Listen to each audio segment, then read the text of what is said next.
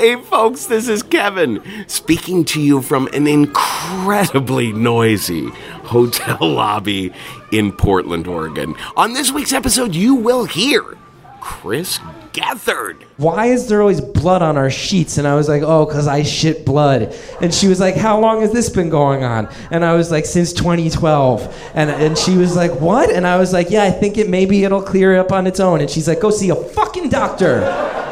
But before that, when you think about the best time to go to the post office, you're probably guessing before work, after work, during lunch. You're wrong, motherfucker. That's when it's most crowded. Everyone's going at that time. The truth is, there's no convenient time to go to the post office. That's why you need Stamps.com. With Stamps.com, you can buy and print official U.S. postage for any letter or package using your computer or printer. Then you just hand it to your mail carrier. It's so easy. And unlike the post office, Stamps.com is open 24/7, no lines, so you get your mailing and shipping done whenever is convenient for you. We use Stamps.com at Risk in the Story Studio, and we love it. And right now you can use our promo code RISK for this special offer. It's a no-risk trial, and I know that's confusing, plus a $110 bonus offer that includes a digital scale and up to $55 free postage. So don't wait. Go to Stamps.com before you do anything else. Click on the microphone at the top of the homepage and type in RISK. That's Stamps.com. Enter RISK. Also, you might remember that Chris Castiglione used to be a member of the Risk team. He created our site at risk-show.com. Chris went on to create an online class called 1 Month HTML. A lot of Risk fans love that course, but remember, the 1 Month guys have an even more popular course, 1 Month Rails. 1 Month Rails is a series of bite-sized video lessons and step-by-step tutorials. Teach anyone, even a total beginner, how to build their first web app, like a photo sharing app, in just 30 days. If you get stuck, there's always a live, real person online to help you out. You learn Ruby on Rails, HTML, CSS, Bootstrap, GitHub, and more. You'll be joining over 14,000 students that have already started building their own dream app. What are you waiting for? Enroll now at onemonth.com/risk. Loves you. Enrollment is typically $99, but if you join now, you'll get a one-time discount of 25% off for joining, and you'll be helping to support Risk. It's 1 Month Rails, 30 minutes a day for 30 days, and you'll actually build your first web app. Now here's the show.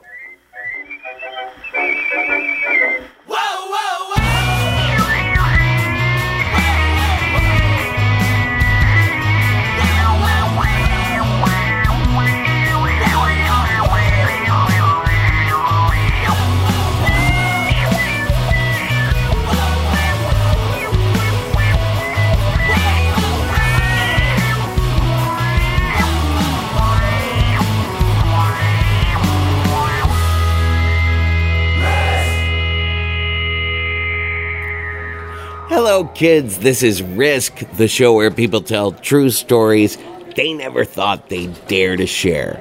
I'm Kevin Allison, and this is horrible music from a very garbagey hotel lobby behind me now. Actually, this is the first time, I guess, because of where I'm stuck doing the announcement, that you get to hear our producer J.C. Cassis's style of music, her favorite kind of music behind me now. We're calling this week's episode Panic, and it is an all-star episode, actually. We have 4 spectacularly wonderful storytellers, 3 of whom have done the show several times before, 1 of whom we've wanted to get on for the longest time. This is all live at the New York City version of the Risk Live show. Let's just get right into it. This is Christian Finnegan with a story we call Rat Finka Boo Boo.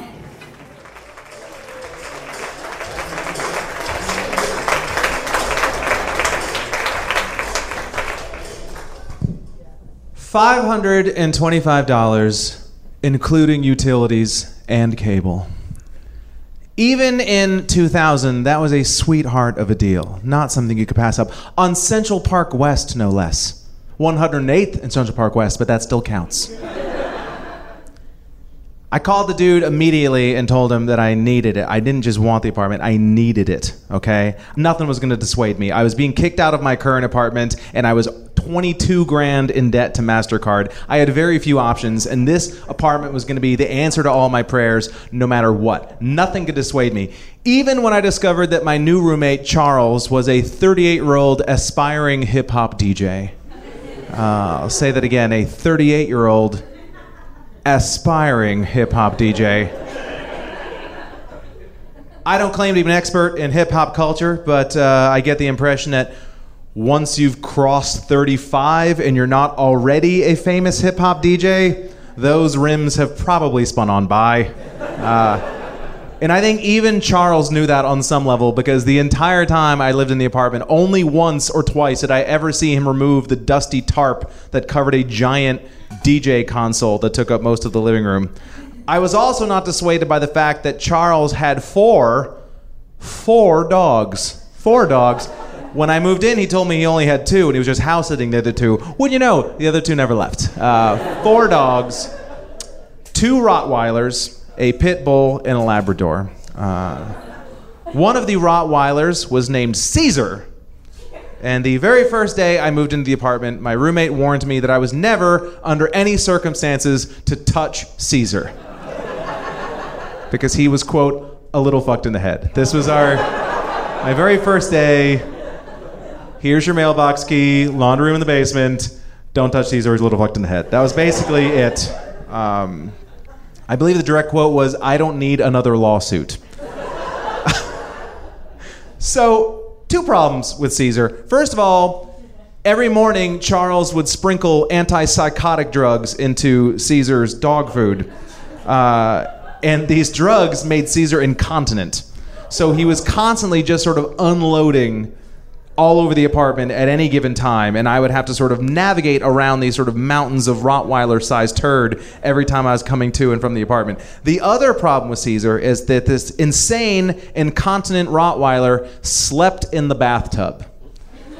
This was his normal bed. There's 4 dogs. It's a very small apartment, basically the size of this stage, and that was his bed at night. So my morning ritual every day when I would be getting ready to go to my temp job at Goldman Sachs is I would get off of my futon, and not even the cool sofa futon, I'm talking about the mattress on the floor with a 6-inch frame. I would climb off of my futon mattress, undress, wrap myself in a towel, walk through the living room, stepping over the turds, and then I would, at my roommate's instruction, stand above the tub and shout in the dog's face to wake him up. Remember, can't touch him, little fucked in the head. So, and I was told by Charles I had to act like I meant it, or else Caesar would not respect me. So every morning, I would stand above the tub and I'd just be like, "Caesar! Caesar!" Now, by a show of hands, how many of you have ever screamed in an insane Rottweiler's face before? Is that just me? It definitely forces you to ask yourself the question, do I really need to shower today? Can I just pretend I'm French? Do I need the bathing? Especially when Caesar would begin to wake up, when he'd be in that sort of middle phase, when he would just be like, I'm not Caesar Milan, but I believe that it's clearly translated as, yeah, keep going, see what happens. See what happens, yeah, keep yelling in my face. And every once in a while, I would just see the one eye open, like he was like fucking Smaug, like awakening from his 1,000-year slumber. And be like, I'm good. You relax, you chill. You got a long day of licking your fully intact balls ahead of you.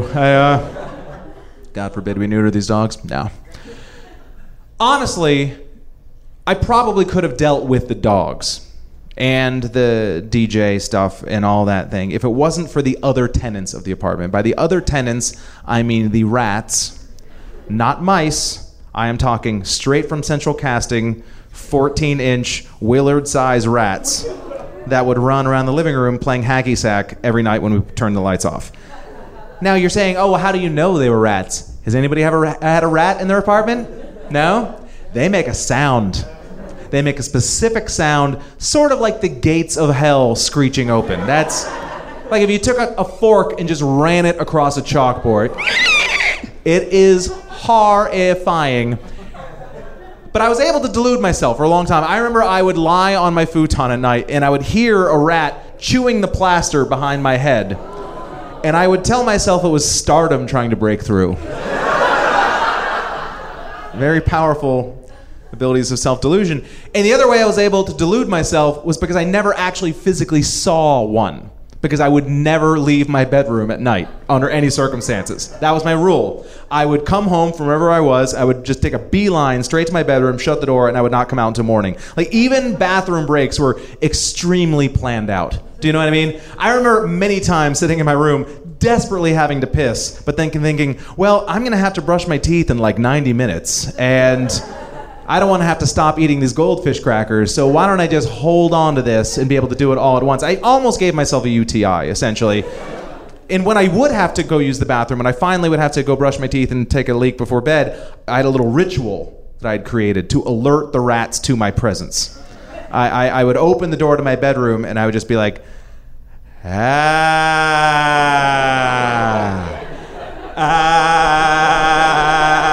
I would do that for about 30 seconds, and I'm sure that people downstairs are like, oh, there's a learning disabled child upstairs, which was fine, because I didn't have to see a rat. One night, I desperately had to pee, and I wasn't even thinking. I forgot to do my little war dance, and I came out of my bedroom, and I flipped on the light switch, and as I started to walk towards the bathroom, a greasy New York Classic special rat crawled out from behind the DJ booth and ran across the living room behind the fridge. And my heart just, how do I describe the feelings of sheer terror that swept over me? Imagine if someone doused you in gasoline and then right as they were lighting you on fire, pushed you out of a 40th floor window. And then as you were falling down, you looked into a window and saw your wife checking out your internet search history. Like, abject terror is what I'm trying to say. And I didn't even know, I was petrified. I couldn't even move. I was frozen, like trying to remember, how do I breathe? Is there air in? Is that how it goes? And in that time when I was standing there frozen, another rat crawled out from behind the turntables, ran across the living room behind the fridge. Over the next 45 seconds, 7 rats, 7 ran that path from the turntables to the fridge, essentially creating a line of death between me and the toilet. And that is how, on February 20th, year 2001 rather, I found myself in my bedroom, staring in the mirror and saying the following words. Okay, Finnegan, you just took a piss in a plastic bag and threw it out the window.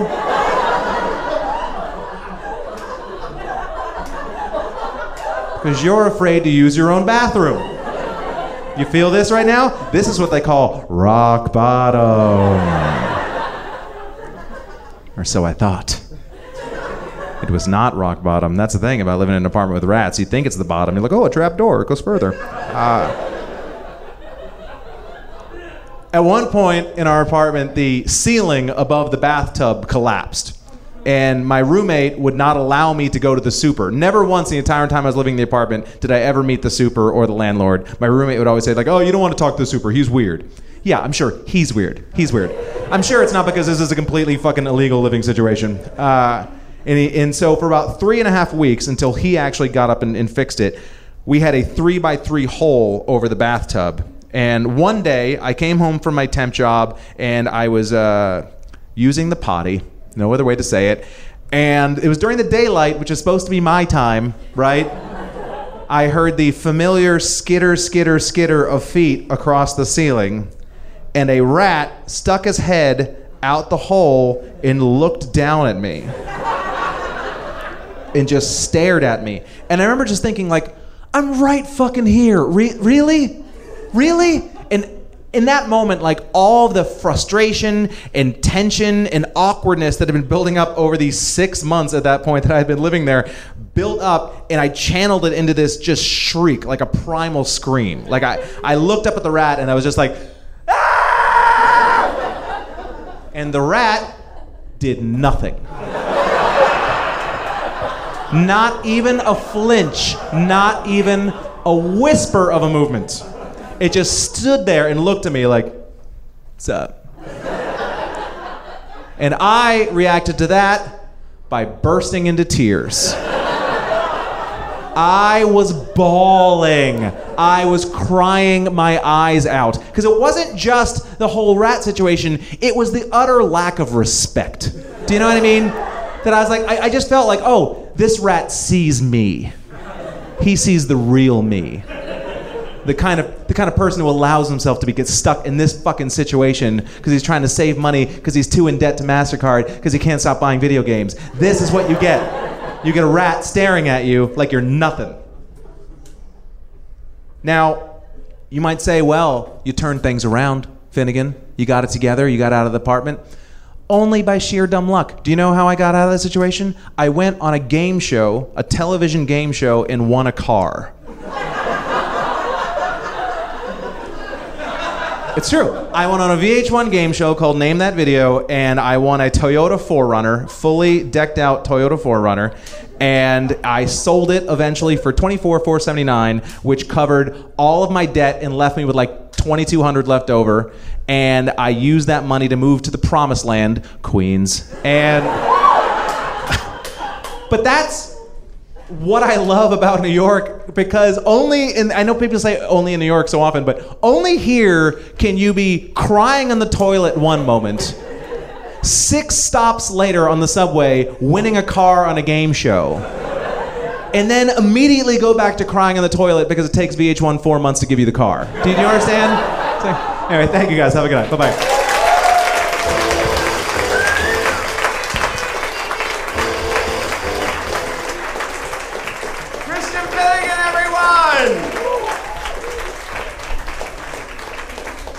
I'm so glad that urine in a plastic bag was mentioned. The very first apartment that I lived in New York City, first of all, my very first day in New York City, I arrived at Union Square, like I had come from the airport and got a car that left me off at Union Square because I knew that's where NYU was. And I was walking around, I don't know, somewhere in the West Village, and one of the first things that I saw was someone screaming, a woman screaming at her boyfriend below, fuck you, fuck you, fuck you, out of the window of their apartment, and she threw a goldfish bowl, a full goldfish bowl filled with water and a goldfish at the poor guy, and it went all over the ground, and the poor goldfish, I will admit, I did not save that goldfish. But that night was my very first night in New York, and my mother had convinced my brother, who was living in New York at that time, to get an apartment to share with your brother so that we don't have to pay for his NYU dorm, because my parents couldn't afford for me to live in the dorms. So he got this apartment almost near Coney Island, like way, way, way, way far out in Brooklyn. And my first night there with him, I woke up, I was just on this mattress on the floor. I woke up in the middle of the night to the sound of an old lady in the apartment just immediately downstairs going, "Yeah, motherfucker! Fuck you! Fuck you! Fuck you! Fuck you! You waste of life! You are a horrible son!" Yada, yada, yada. And I wake up terrified. My brother wakes up too. I'm like, "What's going on?" He's like, "Oh, the woman downstairs screams at her son constantly." And it went on the next day. She would be like, "Bah, bah, bah, bah," and you just hear a little bit like, so we finally complained to the landlord about it. And he informed us she had no son. She was living alone down there. One night I went to, I put on some Miles Davis and was smoking a joint. I was just being as calm and peaceful as you could possibly be. And I heard gunshots right outside the door. And then I realized, oh no, that's not gunshots. That's someone banging on my door. I went over to the door and I looked through a little keyhole, and she had a broom handle and was just going bam, bam, bam on the door. I didn't dare open the door. I was just like, "Can I help you?" She said, "The constant loudness and storming around up there, stop it." And then the next day, we found a plastic bag and a puddle of urine left in front of our door. So it was a really nice introduction to New York City. But I was out of there soon enough. I want to bring our next storyteller up to the stage. He has a wonderful podcast. It's a comedy podcast called New York City Crime Report. It's actual reporting on actual crimes in a comedic vein. You can find it at crimereport.nyc. Please welcome to the stage, Pat Dixon.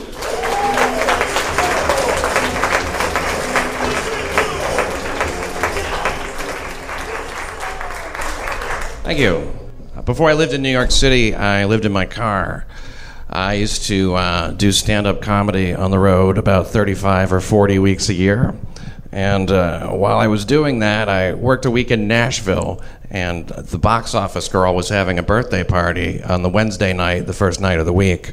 So I went. And when I got there, I saw this redhead with leopard skin pants dancing, and was introduced to her. This was the birthday girl. And she hugged me right away and thanked me for coming to her party. And she hugged me kind of close. And somewhere between the red hair that was on her shoulder and the vinyl jacket that she was wearing as a shirt, I caught this like sharp whiff of Laura. And it occurred to me this vinyl jacket is probably really hard to clean. She was kind of extra intense, sort of hypersexual and four-dimensional type of person. Maybe you've met somebody like that. And we talked for a little bit, and we got to know each other. And as we got to know each other, I kind of fell halfway in love with her right away.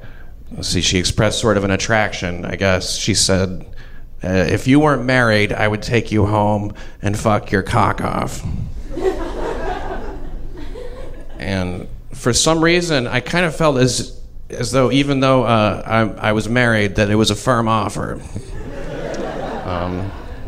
But things were not really great at home. My wife and I weren't really talking anymore, and that was kind of the end of it. And it didn't take long before Laura and I were going to cheap hotel rooms and having all kinds of cheap sex and doing it in towns all over the place, because I was traveling. So we would go to Kentucky and have sex. And we had sex in Jonesboro, Arkansas.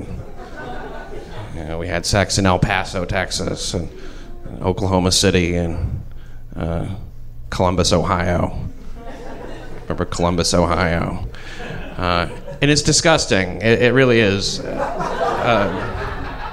But it was so exciting to me because the backdrop of my marriage, which was clearly over to me, and feeling that the relationship between Laura and I was doomed from the beginning, but also so awesome. Like I was just so in love with her. She had red hair and blue eyes, and her answer to everything was yes. And I guess I just didn't have any resistance to that at that time of my life, and we started to fight, and we got along less and less, actually. And then by July, we were in Macon, Georgia, and she left in her rented car, and then she told me on the phone later about how she found herself in the hospital after drinking too much liquor and eating too many pills in a hotel room outside Atlanta. We had kind of come to a breaking point, and a lot of guys will bail after the first suicide attempt. But I hung in there. In fact, the relationship felt stronger than ever. We had fought, and things got ugly, and it could only get better from here. Right? My wife left. We split up, and that was done. It was really more of a formality than anything. And now I was with Laura all the time. She threw her duffel bag into my trunk, and we were off to travel and have sex in more hotel rooms. And October was kind of a blur. She would occasionally break away from her driving around and fighting and having sex to spend a little bit of time with her mother back in Nashville. And during one of those times, she told me that she was pregnant. this was a fake pregnancy, followed by a fake miscarriage. And the first suicide attempt was also fake. We were living in a weird world of Laura's creation, you know, and that's part of why it was so exciting, I think. You find yourself agreeing to things that you know aren't true, and more that becomes your reality. It's insanity, you know, but I came a lot, you know what I mean? But the crazier it got, the more I realized I had to get out of it, and I couldn't. I physically couldn't get away from her. I also felt responsible every time she would talk about suicide. I would say, "Look, I know you want to kill yourself," you know. And she would say, "Like, when you come back from the show tonight, I'm going to be dead. I'm going to be dead in your hotel room. I'm going to be dead." And I was like, "Can you get a different room?" You know, I didn't want her to die, but you know, it's like I didn't know what to do. I'm not a suicide counselor or anything, you know. It's like I told her, if you keep it up with I'm going to have to call the police, you know, because I need help. And she goes, "Well, look, if you call the police, I'll tell them that you were hitting me, and you'll go to jail." And I think that's when I really realized how outmatched I was by Laura, and there was a kind of dread that went with that feeling. I was really backed into a corner. She was 6 feet tall, about 160 pounds, and would sometimes stand between the door and me if I tried to leave. And I realized that she's not 5'1". I can't move her. I mean, and she's clearly angry and insane. And if I want to move her, I have to deck her. Like, I have to really hit her, you know, and I can't do that, you know. So it's sort of a trapped feeling. I mean, so I finally, when she was drunk, managed to get her into the car, and I dropped her off at her mother's house, and she conned me out of another $300. She was good at conning money, you know. She told me once when we were in Indiana, I told her, "Look, we have to keep separate residences, you know." This was in, like, December. And she goes, "Separate residences, son." She goes, "Look, I'll tell you what, you give me $200, you'll never see me again." And I fell over myself getting $200 to her. And she took the money and folded it and put it into her bra. And then she sat on the couch and read a magazine.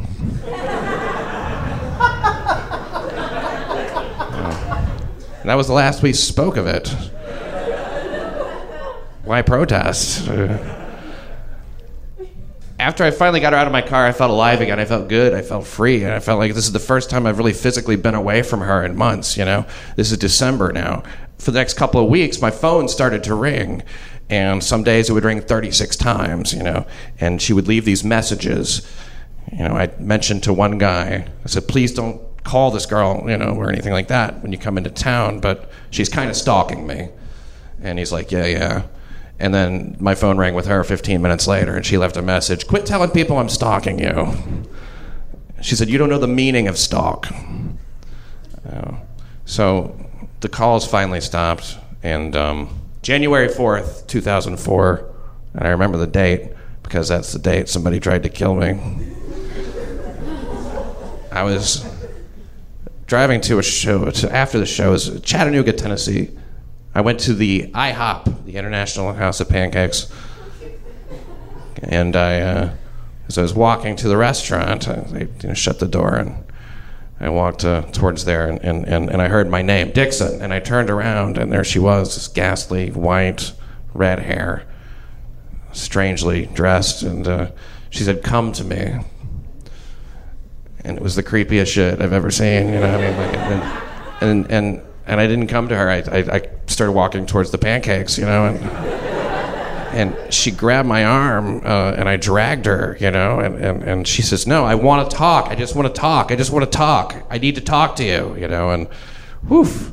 I did want to have a conversation with her, and I made it to the door of the IHOP, and she reached into her pocket, her front jeans pocket, and she took out this gun.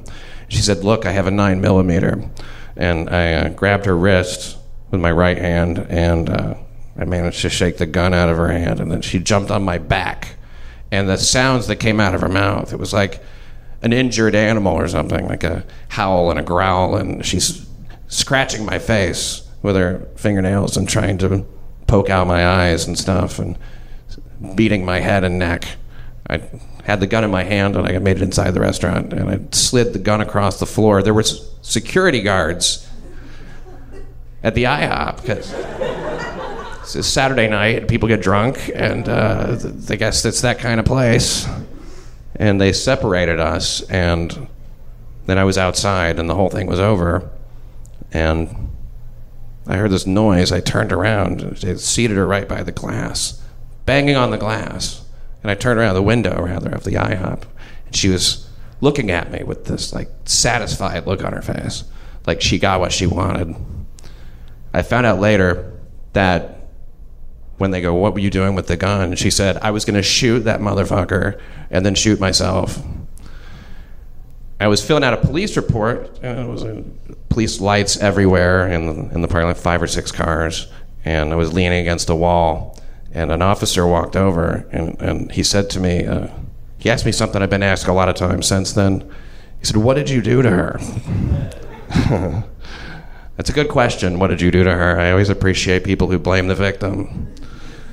Why not just ask me what I was wearing? My murder slut outfit. If it was a man who tried to shoot me, somebody would probably say, "Well, what happened? It was some kind of pancake argument or something." But if a woman tries to shoot you, well, that's what you get for thinking with your dick, sir. And I suppose it's true. I suppose it really is true.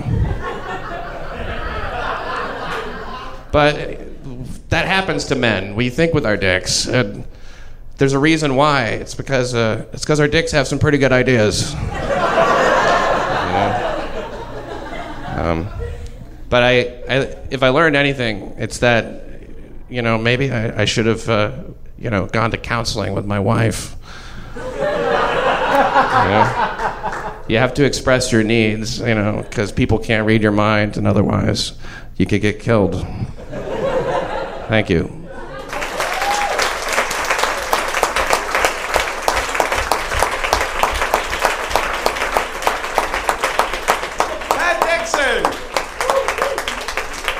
I'll tell you, I'm a very different person since my transition, and I really do regret my behavior at the IHOP that night. Didn't you kind of expect that Pat might sit down at a piano and go into a Tom Waits song after that one? Our next storyteller, she was on the very first ever episode of Risk.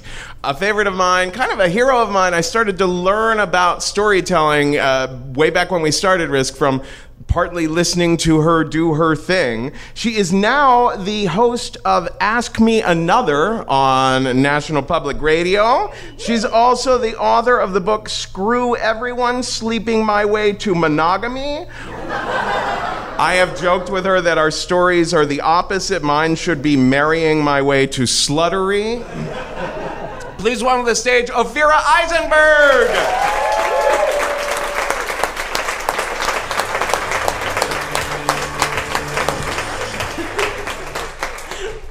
It is true. I think that should be the exact title of your book, Kevin. When I moved here, sort of a little known fact, from 2002 to 2005, I supported my volunteer comedy career by working in IT. I was a computer consultant. I didn't go to school in it. I didn't take any lessons in it. I just had a lot of computer geek friends who were willing to teach me and answer all my questions and kind of show me how to do it, because as it turns out, I'm not a model, but I am IT pretty.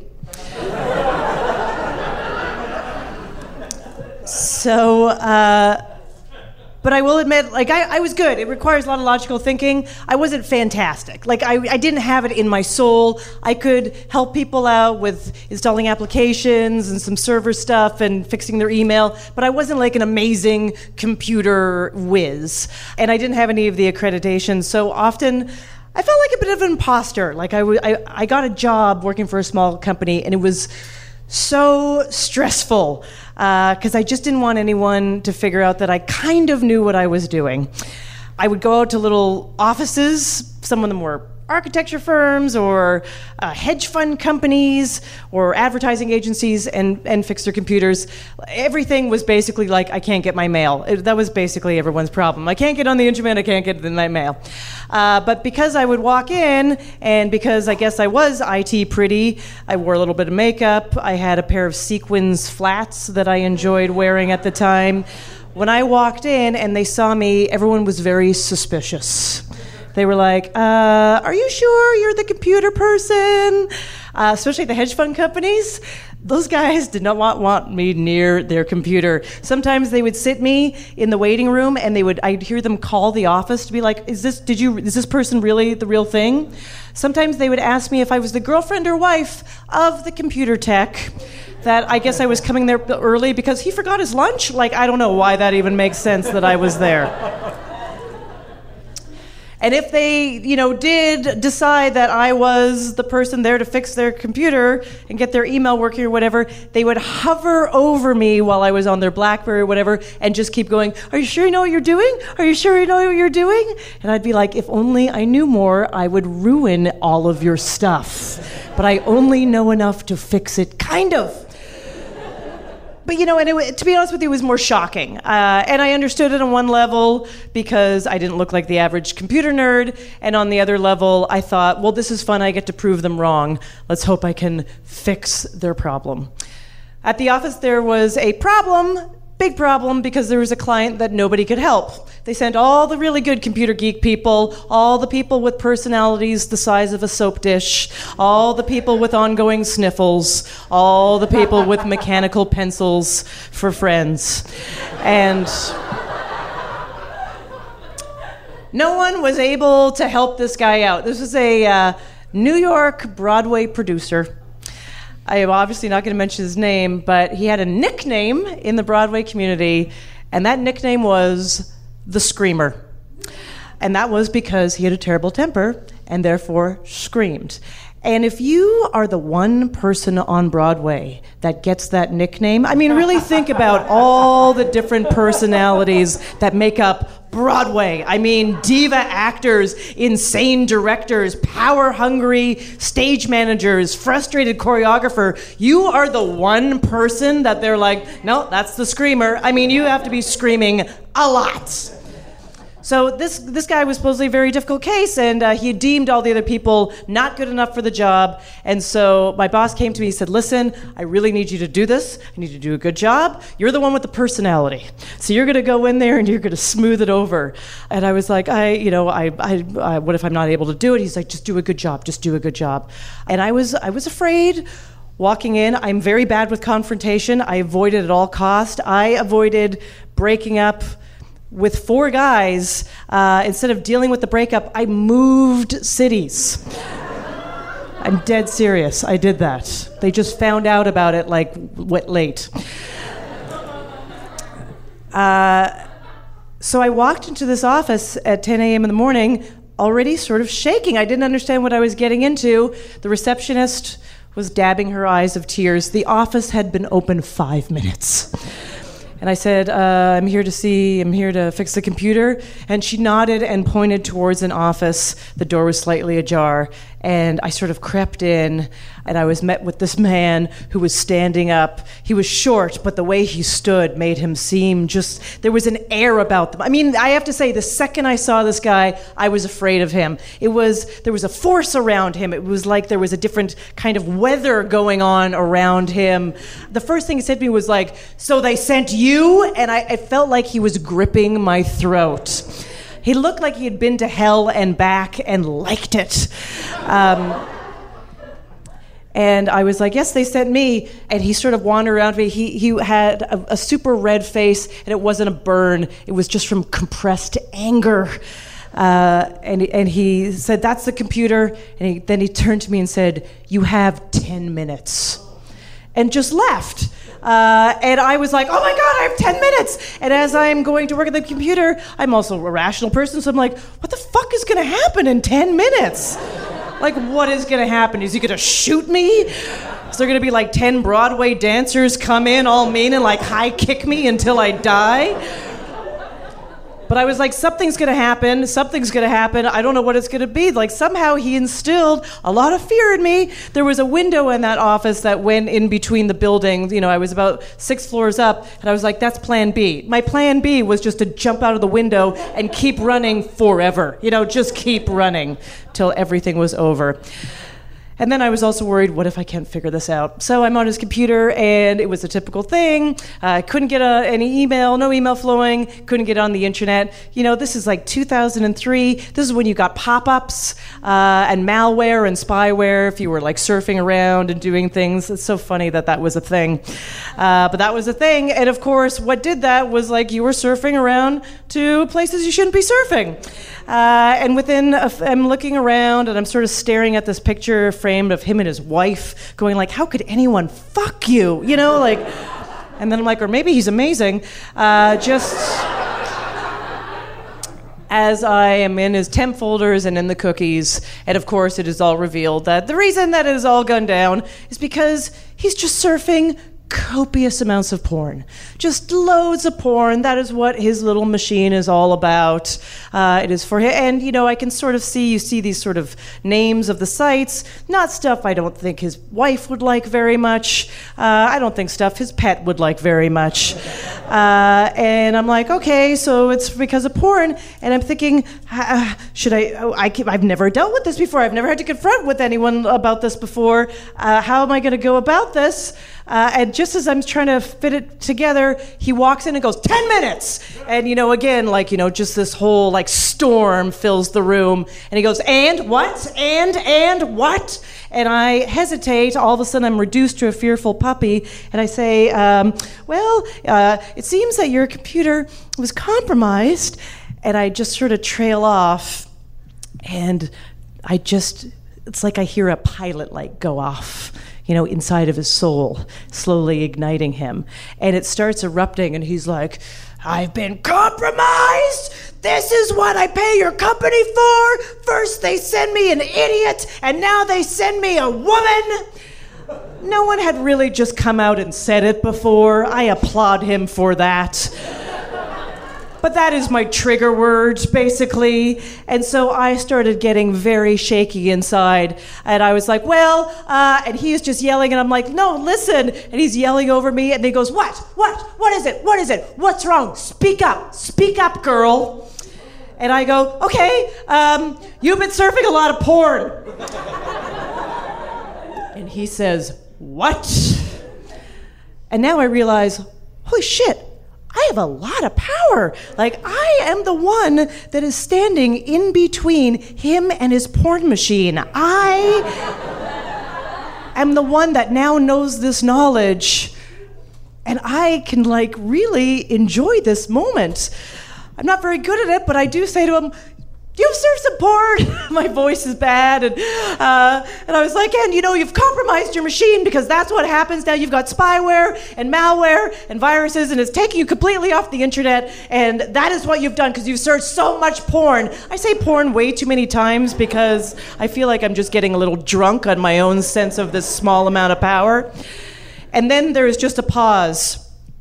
And it goes on a little long, and he is just looking at me to the point where I turn away because I feel like maybe the lasers from his eyes are going to wear through my body like acid.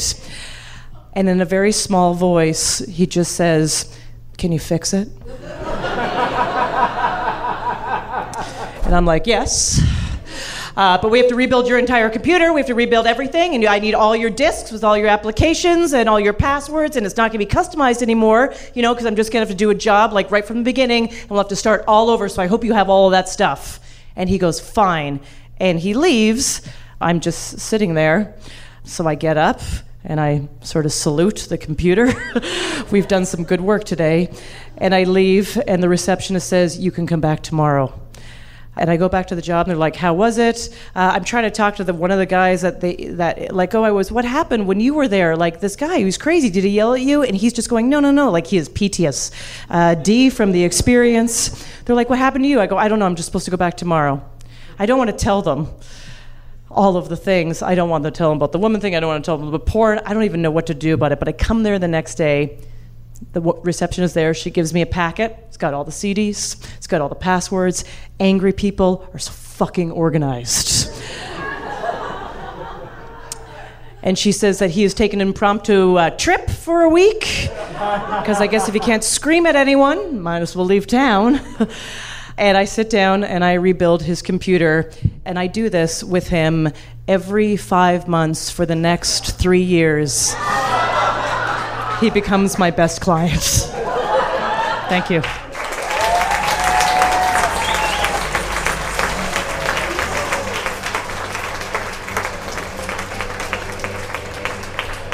Ophira Eisenberg!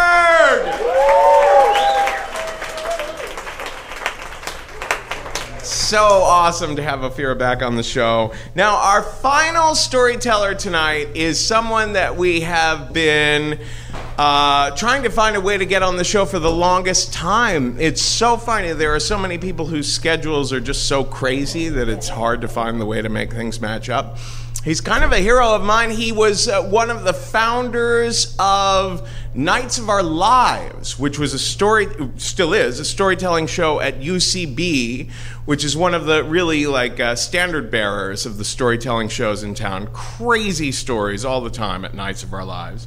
And he himself just has so many remarkable stories. It's just unbelievable. He has a television show that is going to be completely bonkers on the Fusion Network. It will be called The Chris Gethard Show.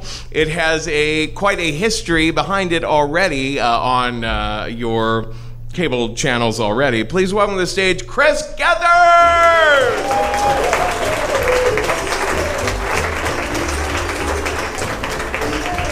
Thank you guys so much, and thank you, Kevin, for that very nice intro. And it's been a couple years that we've been trying to find a date. It's really nuts. I've always felt bad, but I'm so glad to be here and finally be a part of this. This is nice. And especially this topic, this one's panic is very near to my heart.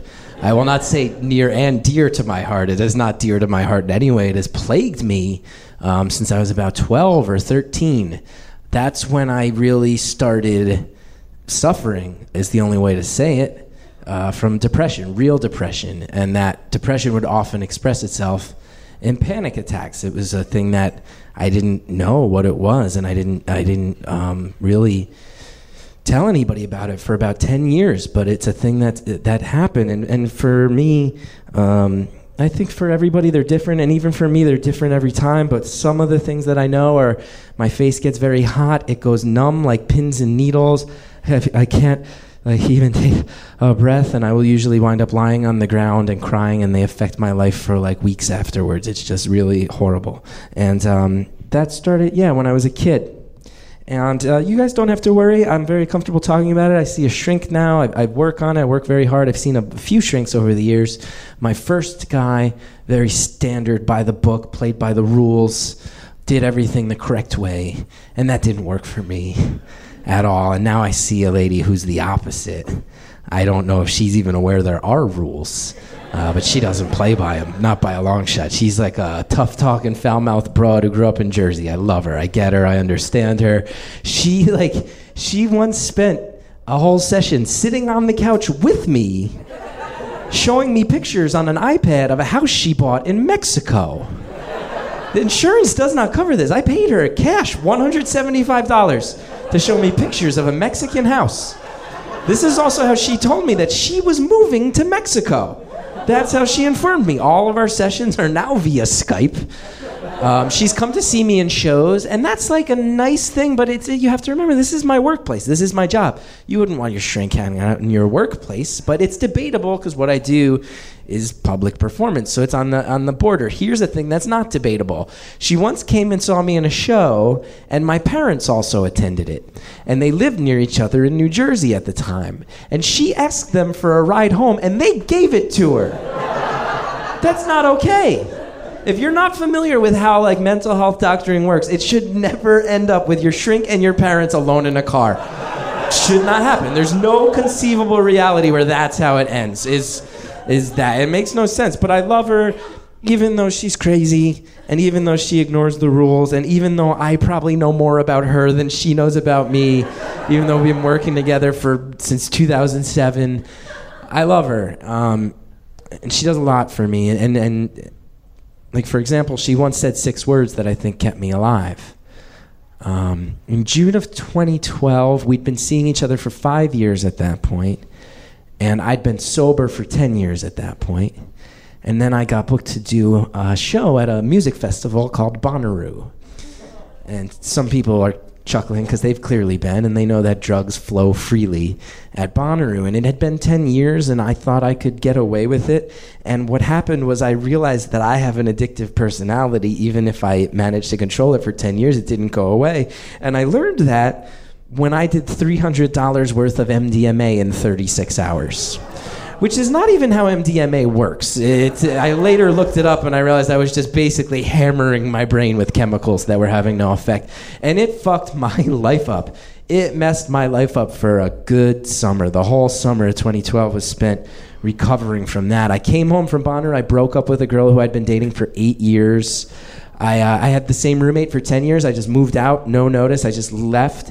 And I started acting crazy, man. I was like, partying all the time in New York, staying up all night, sleeping with tons of girls, which, like, I don't get how I pulled it off either. I think what I learned that summer was, like, looking like a member of Weezer goes further in New York than I knew. It goes a long way. It goes a long way. And it was really nuts. It was really insane. And I didn't tell my shrink the full extent of it. Like, I told her I did some drugs. She asked me if I was okay, and I said yes, and that was just a lie. It was not true, and I hid it, and that's not a cool thing for me to do. And in the midst of that summer, while she didn't realize how much I was reeling, she said, I think you might have some, like, ADD type stuff, and maybe that's something that helps lead to your panic attacks. Maybe the fact that you have that anxiety is getting you there. So maybe we treat you for ADD, and then we can cut your panic attacks off at the pass instead of dealing with the aftermath of them. And she said, I think we should put you on Adderall. And I was like, yeah, we should do that. We should absolutely do that. Because I didn't know much about Adderall, but I hear you can abuse it, and that was the mood I was in that summer. And Adderall is a type of methamphetamine. I don't know if it's methamphetamine. It's an amphetamine, but it's close enough. I became a meth head instantly. I was eating 60 milligrams of Adderall before noon every day and just going nuts. That's crazy. Everybody who just said, wow, is either a medical professional or prescribed or a college student currently. Because that's a lot of fucking Adderall. And I started getting all these crazy things happening. Like, my muscles were twitching, and I'd be dehydrated constantly. I was extraordinarily productive, I will say that. Anything that happened to me in the summer of 2012, physically, any weird thing that happened to me, if I Googled Adderall, the thing that was happening, hundreds of message board posts would come up. Like, Adderall, can't get a boner, yup. Like, Adderall can get a boner never goes away, yup. Like, Adderall, get a boner, and the boner's working fine, and then the boner just deflates like a balloon, yup, all the time. Adderall, shitting blood, yup. Adderall can make some people so tense inside that it gives you internal hemorrhoids, and when the internal hemorrhoids tear, you shit a lot of bright red blood. And that was happening to me. Funny side note to this story, this took place in 2012. About 3 months ago, my wife was like, why is there always blood on our sheets? And I was like, oh, because I shit blood. And she was like, how long has this been going on? And I was like, since 2012. And she was like, what? And I was like, yeah, I think maybe it'll clear up on its own. And she's like, go see a fucking doctor. Go see a doctor. You're ruining our sheets. And I did. I got a surgery from this guy. His name is Dr. Rabin Rahmani. He's in South Williamsburg. If you need a guy, he's great. He's awesome. He was super cool. He was super chill. Anyway, this summer was insane. As you can tell, I'm making jokes, but you can all tell I'm making jokes to mask the seriousness of that summer. It was just foundationless is how I always describe it. It was scary. It was really scary. And I was doing tons of shows that whole summer. because I started performing comedy in New York when I was 19 years old. I grew up on stage. It's where I'm most comfortable. This right now is the most confident and social you will ever see me. Even backstage, the other comedians will tell you I've largely sat in a corner fearful of them the whole night. But here I feel comfortable. And when you're a performer and you're performing, you're in control. I get to tell you guys my version of the story, and it feels good. And every time it does. And every time you guys laugh, it means that you understand in some way. And I feel less alone. And in that summer in particular, that meant a lot. When I say a joke and you guys laugh, I feel like we're connecting and we're coming together as a community. And that's why I think every theater is secretly a church, which is a very pretentious thing to tell you guys right after I talked about shitting blood. I know that. I understand that. But I was doing shows all the time. And one Sunday night, I was doing a show a few blocks west of here at the Upright Citizens Brigade. And it was the Sunday night show called Ass Cat. It's been running for about 20 years, and I'd done that show for many, many years. I was like in charge of booking that show for many years. It was safe territory for me. And that show, it's interesting. Like a lot of really great improvisers will come and do that show, and some of them are famous people, and they come back and drop in. But it's actually really bad improv. It's great people doing shitty work because people fuck around. They mess with each other, sell each other out, make fun of each other on stage, like pull the rug out from under each other. It's like everybody messes with each other. It's part of the deal with that show, and I'm letting you know that because someone said something about me that was a joke, and it was a joke that had been said many times before, and every other time I would just make fun of whoever said it back. And even this person, this was a great friend of mine for 10 years, he said this thing, and I'm telling you that because this is how this show worked. He wasn't malicious. What happened was I was in the middle of an improv scene, and I said a line. And the guy on stage with me went, well, at least I can straighten my arms. And what he was referring to was this. That's as straight as my elbow goes. This one goes out at a different angle. And my hands, you can see my hands are weird. I can't really bend them. My knees are messed up. It's part of why my forehead's so big. And it's this thing that my mom had. She passed it on to me, and it turned into this really nasty rheumatoid arthritis, and for me it's only going to get worse as I get older. And he said it, and for some reason on that night, I mean, that joke had been made 99 times before, and I would just make fun of the person back, whoever said it. And this was the 100th time, and I just felt my breath go and my face got hot, and the pins and needles started. And right on the other side of the person who said it, very good, one of my oldest friends in the world, a comedian named Shannon O'Neill, she's sitting in a chair, and she looked at me and saw my face, and I realized, like, oh no, she sees it. She sees it. Everybody could see it. And it was a sold-out crowd that night, probably close to 200 people, and all I could think was, like, 200 people are about to see me have a panic attack on stage. That's never happened before. And I didn't know what to do, because in my mind I'm like, there's 200 people looking, not just looking at me, they're looking at this thing that I think is this really hideous thing about myself, and I can feel it, and I feel so naked and alone, and I didn't know what to do, so I just turned around and I just walked off stage, just in the middle of a scene. I was like, and just left. And a lot of times I'll tell this story, and people are like, oh, who said that to you? And I don't, it's gossipy, and I don't think it's important, so I'll just move on. I'll give you one hint and let you know he played Kenneth the Page on 30 Rock. And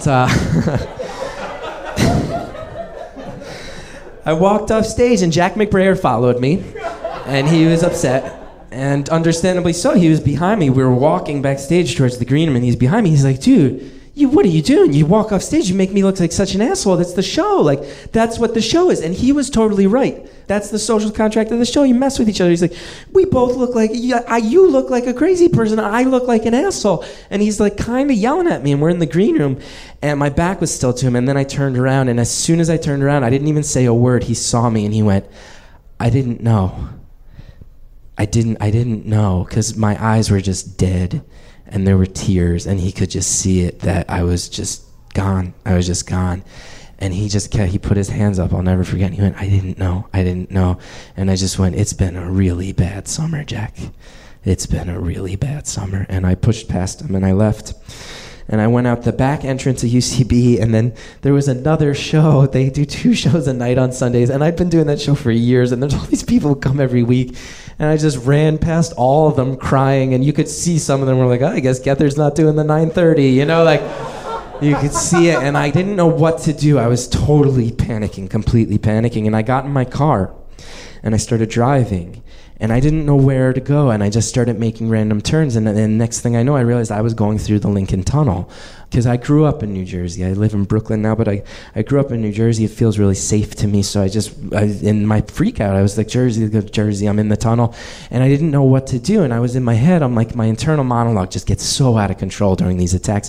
And in my head, I'm like, maybe I should drive to my parents' house. I'll drive to my parents' house. I'll be okay there. And then I'm like, no, because if I show up in the middle of the night at my parents' house like this, they're going to put me in a mental hospital. They're gonna put, I mean, we had talked during previous incidents about how maybe that would be a good idea, and I didn't want that. And then it started getting really dark. And to me, one of the scariest things about being mentally ill is when I'm thinking crazy things, but I'm not yet crazy enough that I don't understand that they're not crazy. You know what I mean? Where I can hear myself think something and be like, that's fucked up, but I mean it. So like in my head, I was like, what I should do is I should get a whole bunch of fucking whiskey, and I should get a hotel room, and I should throw my phone away, and I should just fucking chill out and see what happens. And then in my head, I'm like, that's not a good idea. And then in my head, I'm like, that's why I should do it. It was really fucked up and dark. It was really bad. And I'm making all these turns, and I'm hearing those things, and I'm scaring myself. My own internal monologue is causing me fear, and it's getting more out of control. And I'm making random turns. And the next thing I know, I'm in Weehawken. I don't know why. I don't know anybody in Weehawken. I have no connection to Weehawken, but I am in Weehawken, and I start walking along the cliffs above the Hudson River, and I'm thinking to myself, I wonder if this is high enough that if I jump, I'll die. And again, I'm not going to, but I hear myself thinking it, and I realize I can't stop thinking that. It's out of control, and I don't know how to catch my own thoughts, if that makes sense. And I sit on this bench, because Weehawken, those cliffs are right over the Hudson. It's the most beautiful view of the city you'll ever see. I actually will say, I think it's one of the best kept secrets in the New York area. They have these little buses from Port Authority, couple bucks, you run out there, cheap date, beautiful view, you blow somebody's mind with it, do it. Don't tell them you heard about it in a suicide-related story. But just go out there. It's beautiful. And I was sitting on this bench, and I was crying for a long time, just kind of heaving, crying. And part of why I know it's a great date spot is because these two couples walked by, and they were clearly on a double date. They were two Hispanic couples. They were really beautiful people. They were all good looking, and it was very much clearly a double date. And they were joking and laughing, and they were walking right by me. And then I was sitting on a bench, and one of the couples sat here. And the other couple sat here, and they were talking and joking and laughing, and no one acknowledged the crying 32-year-old white guy on the middle of the bench. It made no sense, and I was looking at them and crying, and they just were looking at each other. No one made eye contact with me. And in my head, I went, I get what's going on. I'm dead. I'm a ghost. They can't see me. That's what happens to me. I'm the ghost of Weehawken. My destiny is I haunt Weehawken forever. It could be worse. It could be Union City or North Bergen. There's worse towns in Hudson County. This is okay, you know? And I got up and I just started wandering around Weehawken crying, convinced I was a ghost and no one could see me. And at one point I just threw open the doors to this steakhouse, this fancy steakhouse up on the cliffs, and I just walked in and crying. I started just walking up to tables and looking and seeing what people were eating. And in my head, I wasn't saying any of this, I was thinking it, walking up to a table and being you're eating a burger at a steakhouse? Grow up. Oh, scallops, nice scallops, steakhouse choice, good. But I'm not actually saying any of that. So all the people in this restaurant just see a crying man going, just wandering around, and then I just left. And at one point, these cliffs, they have all these inclines, these things you can walk up. And I found myself at the bottom of one, and I was walking up it, and things were getting really bad. And really, as you can tell, but really out of control. And I'm walking up this incline, and I stop because there's graffiti stenciled on this concrete pathway. And it says, "What are you doing here?" And I'm looking at it, and I'm like, that's completely bizarre. And I walk up a little further, and there's another one stenciled. And it says, "Maybe things can change."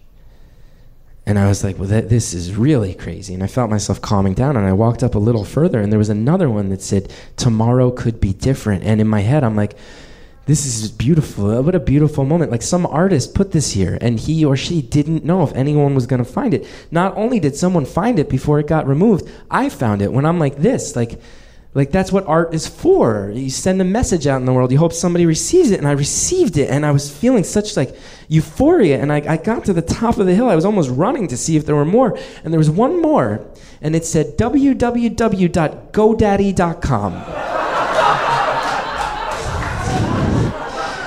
And I was like, of course GoDaddy is the type of company doing shitty hipster advertising in Weehawken. Of course. And all the euphoria just left. I felt more betrayed than ever by the life around me. And I kept walking around for a while, and I wound up back at my crying bench, which at this point I had spent enough time on it crying that it was certifiably my crying bench. And I sat there crying for a long time, and I didn't know what to do. Eventually I took out my phone, and real late on a Sunday night I called my shrink. And she picked up, and she was like, you never call me off hours. What's going on? I said, I think I'm a ghost in Weehawken, and I was going to get whiskey, and my elbows are broken, and I'm ugly, and I'm losing it, and I can't really calm down. I don't know what's going on. She said, okay.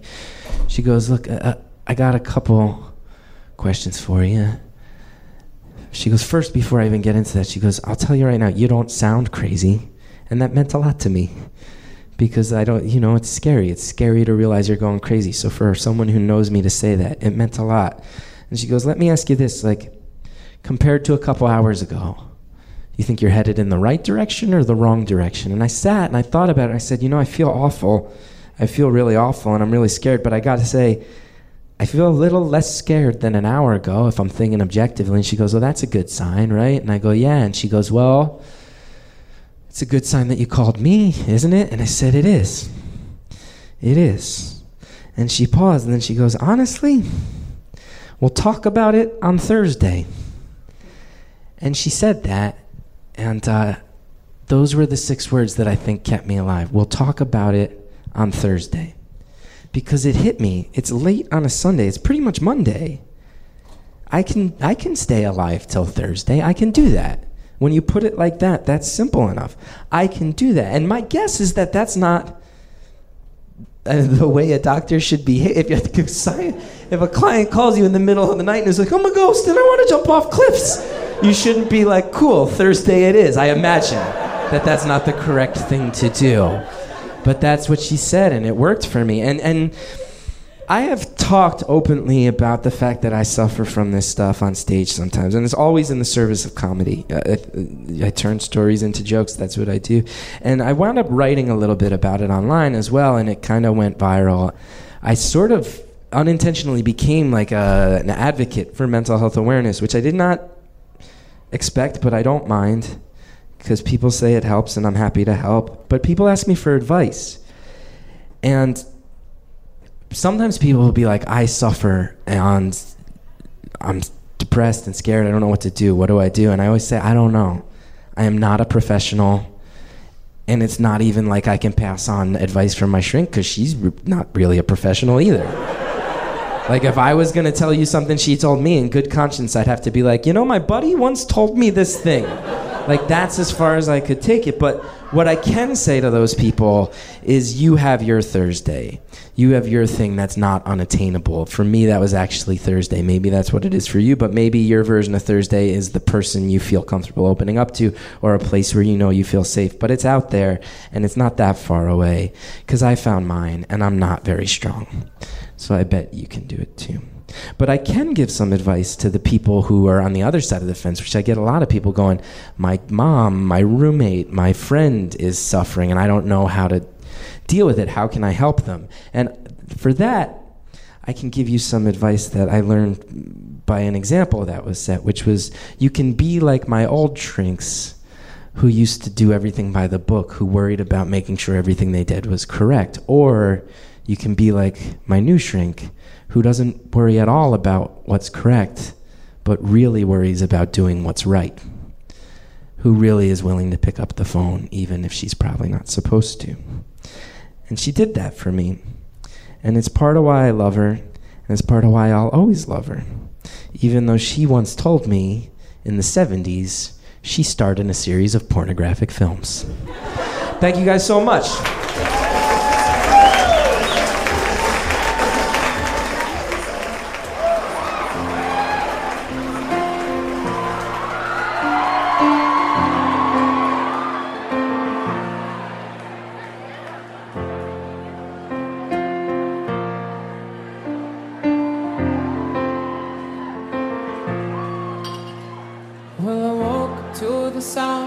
Cigars, we're cutting like knives in a fist fight. And I found you with a bottle of wine, you had in the goods. I like the 4th of July. You swore and said we are not shining stars. This I know, I never said we are. Though I never been through hell like that, I've closed enough windows to know you can never look back. If you're lost in a road, or you're sinking like a stone, carry on. May your past be the sound of your feet upon the ground, and carry on. Carry on, carry on.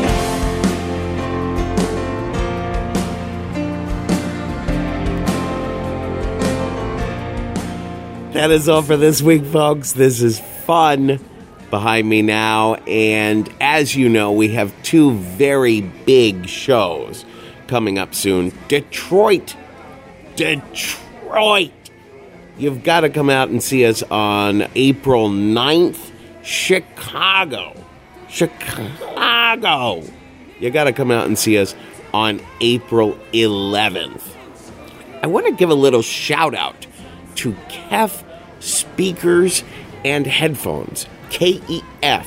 They come out of London, and they've started making these products for getting state-of-the-art sound out of MP3 listening. They're trying to get the kind of sound that you used to be able to achieve in the 70s and so with regular stereo equipment out of digital equipment.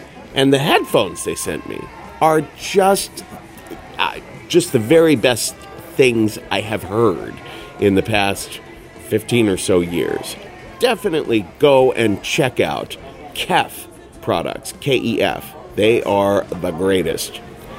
Finally, I just want to say, holy camoles, folks, we are so profoundly grateful for all of the donations that came in during Max Fun Drive 2015.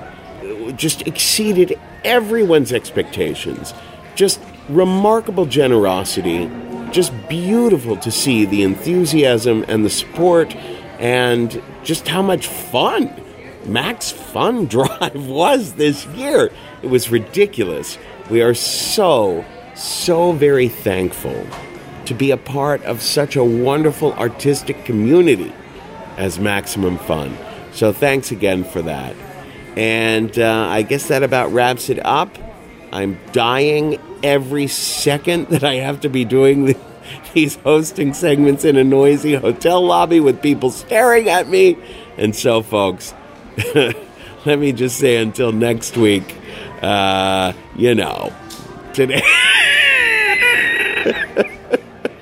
Today's the day. Take a risk. If you're lost in a road, or you're sinking like a stone,